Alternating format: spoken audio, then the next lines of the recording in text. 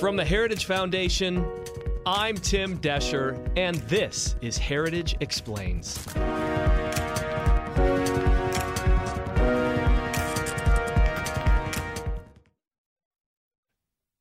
It's time for boldness, for there's so much to do. And this is certain. I promise you, we will be judged, you and I, by how we resolve these cascading crises of our era. We will rise to the occasion is the question. Will we master this rare and difficult hour? Will we meet our obligations and pass along a new and better world to our children? I believe we must. I'm sure you do as well. I believe we will. And when we do, we'll write the next great chapter in the history of the United States of America, the American story. That was President Joe Biden in 2021 at his inauguration ceremony on Capitol Hill. Biden talks about being judged for how we will resolve the cascading crises of our era. Well, if we compare where we are now to where we were back then, things look a lot different.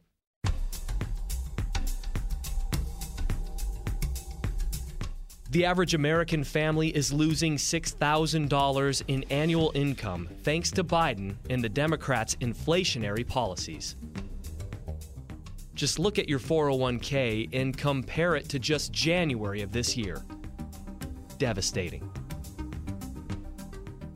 Also, the term recession is in the mix, and consumer and small business confidence is at all-time lows. Don't forget all those ships waiting offshore, supply chain issues, empty shelves, etc. Then this. We have a secure border in that is a priority for any nation, including ours and our administration. 2.4 million illegal crossings, 600,000 known gotaways, and 856 deaths at the southern border in the past year alone. And according to the FBI, crime is on the rise all over America, with violent crime up 4.3% in 2021, adding to a whopping 30% increase in the homicide rate in the previous year. And then there was this. Rushing back to Washington as dramatic, indelible images emerge of panic and chaos in Kabul. President Biden tonight defiant and without regret. I stand squarely behind my decision. The president acknowledging he was wrong about how swiftly Afghanistan would fall.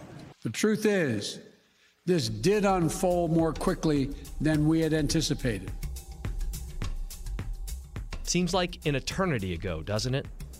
But let's also remember that under Biden and the Democrats, we are now spending tens of billions of dollars to fund Ukraine's defense against our enemies in Russia.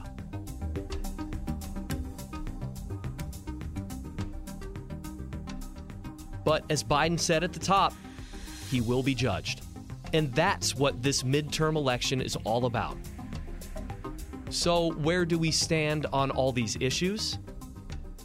Will November be the judgment to hold our elected leaders accountable? Noah Weinrich is the Director of Communications for Heritage Action for America. On this episode, he goes through valuable polling that shows where we stand on crucial issues around the country and what those issues mean in light of the pending midterm election. But just as a reminder, Heritage Foundation is a 501c3. We are here to educate on these issues. We do not endorse candidates. We do not endorse ballot initiatives or votes of any kind. Our reporting on this election cycle it's intended to highlight key issues around the country and how people are responding to those issues. So let's get into it after this.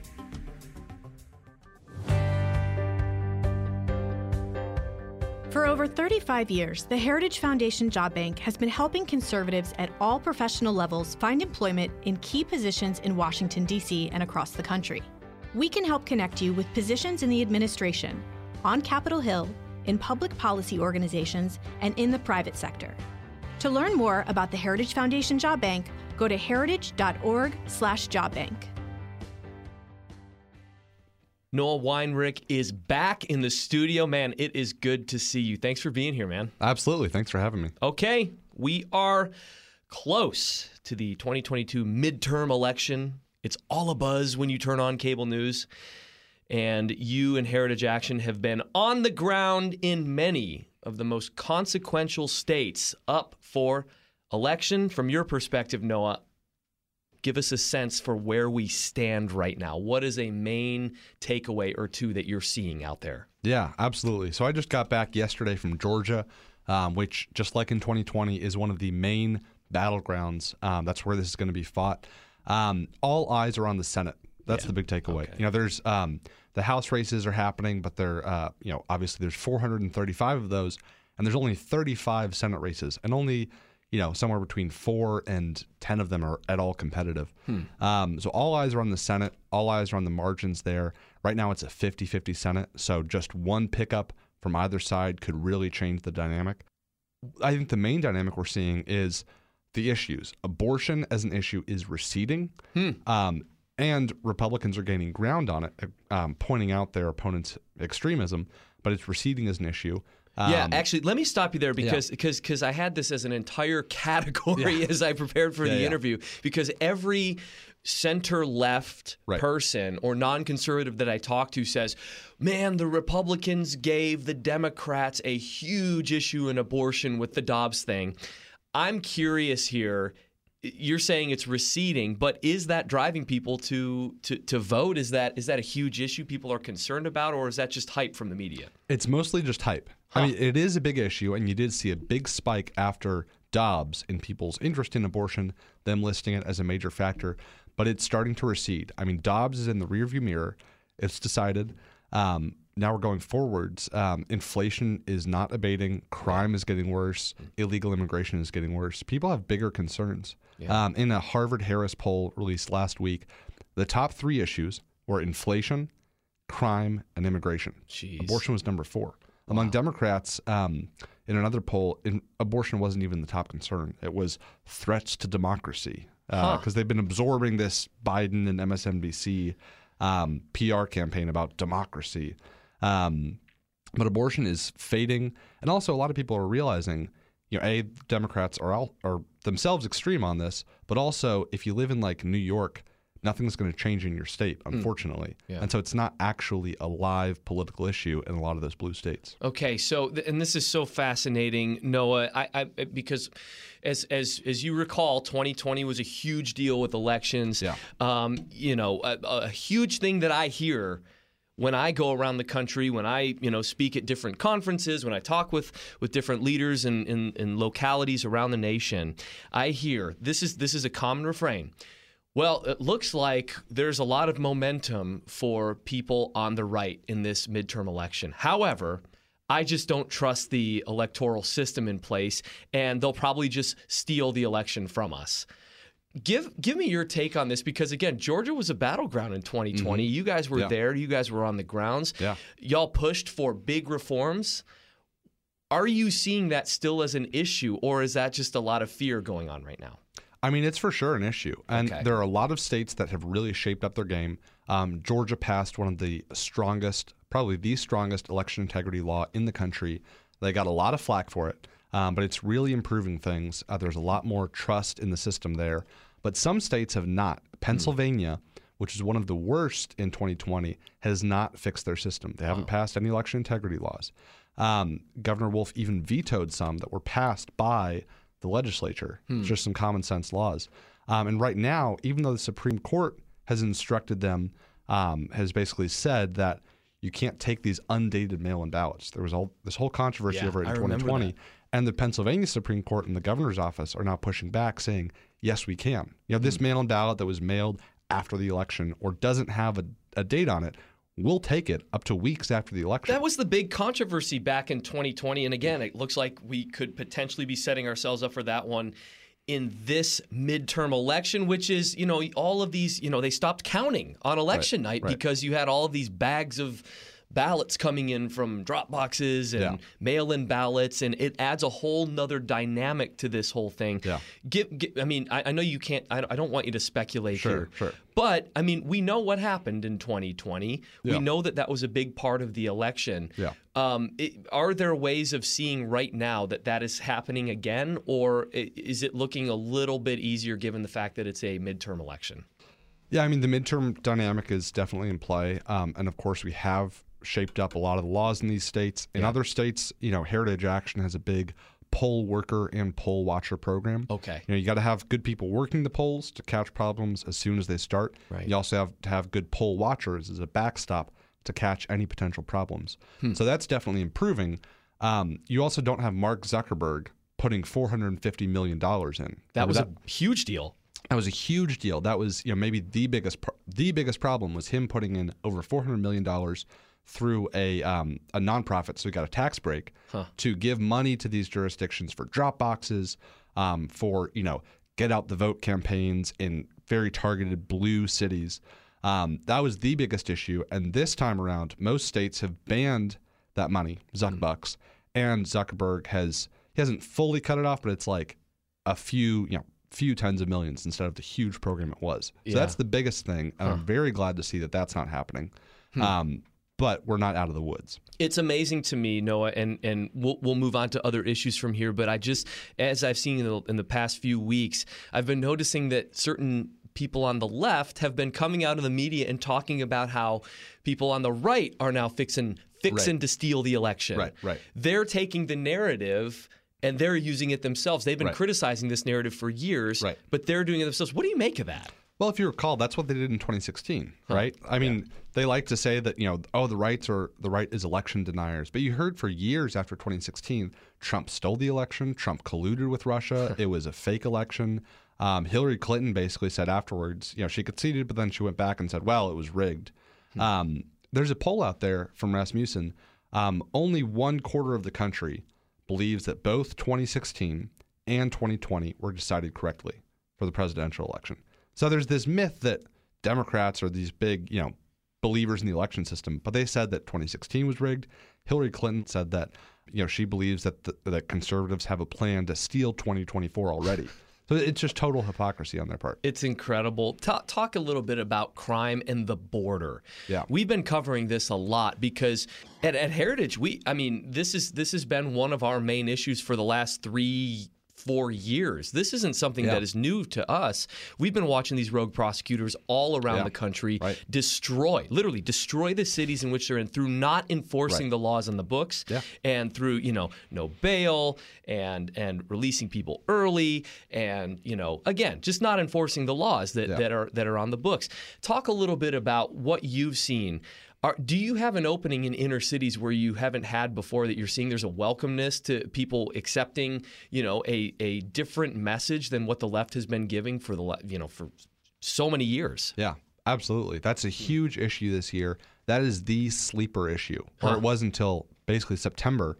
Republicans started running a ton of ads on crime, which is smart. But it was the sleeper issue. I mean, it kept popping up as like the number 3 issue, number 3 or number 4. But nobody was talking about it. It was all about inflation and abortion. Yeah. But we knew that illegal immigration and crime were huge issues and sort of two sides of the same coin, right? Yeah. No rule of law, disorder, danger, fentanyl coming across the border. Yeah. Border security and crime were huge.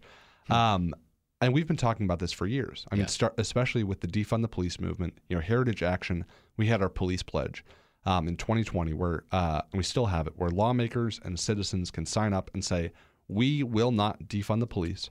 We will not support or sign or pass any bill that slashes police funding, even if it, so-called redirects it to safety programs. No, you don't defund the police. And now we're seeing there is this huge strategic opening in cities and states that did defund the police, or where there were riots, or where they have been, there are rogue prosecutors, for conservatives to come in and make their case. This year alone, 2.4 million illegal crossings, 600,000 known gotaways, and 856 deaths at the border. Again, in the past year alone. Gosh. And that's what we know of. That's what we know of. That's what we know of. Yeah, I mean, this is This is the greatest border crisis that our country has ever seen. Yeah. It's an issue not only of illegal immigration, but border security. Yeah. And fentanyl is now the number one killer among adults 18 to 45. The number one killer, or synthetic opioids. And fentanyl is a huge part of that. They're poisonings. It's not just overdoses, but it's poisoning. It can work its way into something that you don't even think is a drug, or people can be taking a certain drug. And fentanyl, it's laced or spiked with fentanyl. They take one pill and they're dead. It is horrifying. I mean, we all know people, or know people who have been affected by this, who've gone to the hospital or who've died of this. And not to mention just the illegal immigration and the strain that it puts on our resources. I mean, you see New York complaining about like 5,000 migrants, saying that, oh, this is going to strain our city. This is a humanitarian crisis. Send in the feds. 5,000 people, that's less than what's crossing the border every single day. Yeah. Think about what's happening in Texas. It's insane. Yeah. Set aside the fact all the people that left New York City during COVID and haven't moved back. 5,000 people is a drop in the bucket there. But I mean, the crime is huge. The fentanyl is huge. And I wanted to move to one other issue, because this has been something that I think has taken a back seat, but I think is important also, that sticks in people's minds. And I think what it comes down to is just general trust. Trust in general. Are you able to run this country? Right. Are you able to make us prosperous? Are you able to give my family an opportunity to become more prosperous? And that involves the situation in Ukraine as well as Afghanistan. I wonder if that plays into this at all, if people are recalling what happened just a year ago. Yeah, absolutely. I think the number one theme of this that sort of runs through a lot of these threads is chaos and disorder. Inflation it's about providing for your family, but it's also about chaos, right? You expect some inflation. You expect 2 or 3%. You don't expect 9%. You don't plan for that. It's chaos. It's fast changes affecting your family. Same in Afghanistan. A lot of people wanted us to get out of Afghanistan, but in an orderly way. Yeah. Not pulling out as the Taliban is coming in, not planes flying out with people clinging to the wings. That's chaos. That's disorder. It's danger. Same with crime. That's chaos in your streets. It's not just happening in certain pockets of the city. People are getting carjacked just blocks from here. People are getting murdered in Navy Yard or in suburban neighborhoods.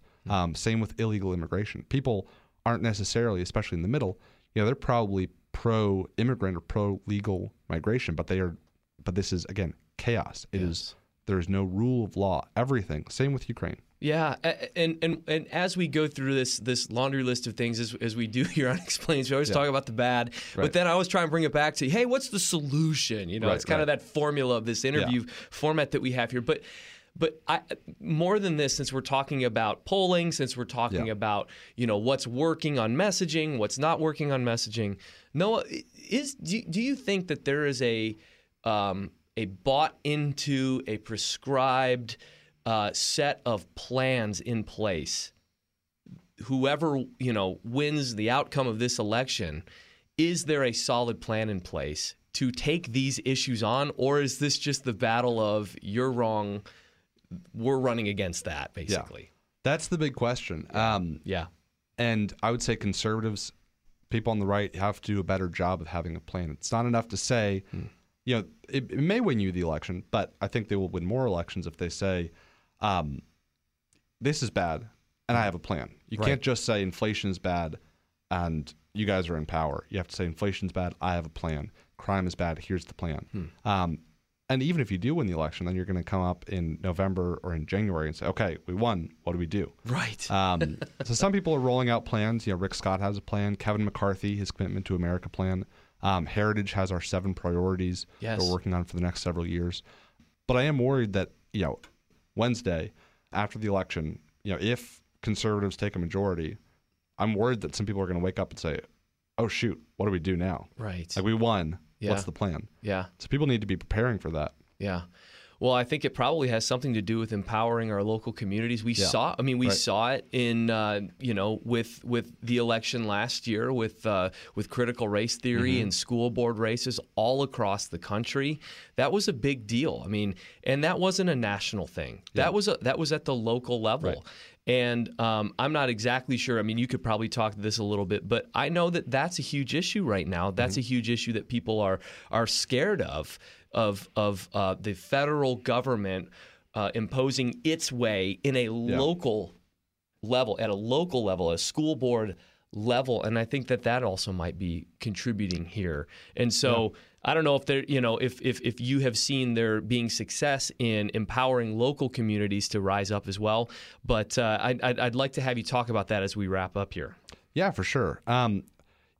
Education is not as big of an issue in the midterms this year as it was last year. Okay. Part of which is it's more federal, right? Your governor and your local races, education is more of an issue. Okay. So you are going to see it in governor's races. Those just aren't making the national news. If you look at local news, state news, education is much more of an issue, school choice.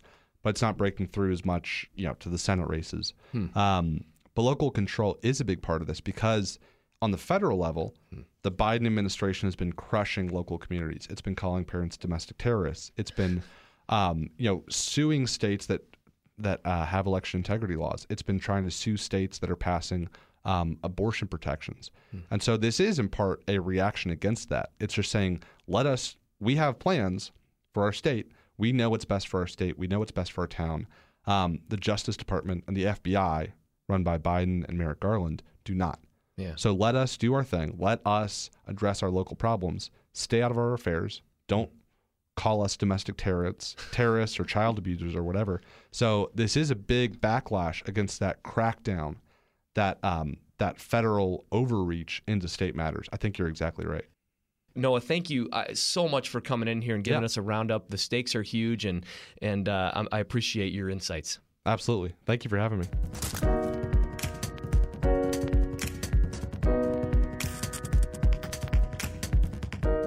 Okay, folks, you did it. You made it through another episode of Heritage Explains. Isn't that a big accomplishment, John Pop? Yeah, that's right. John Pop always with the thumbs up.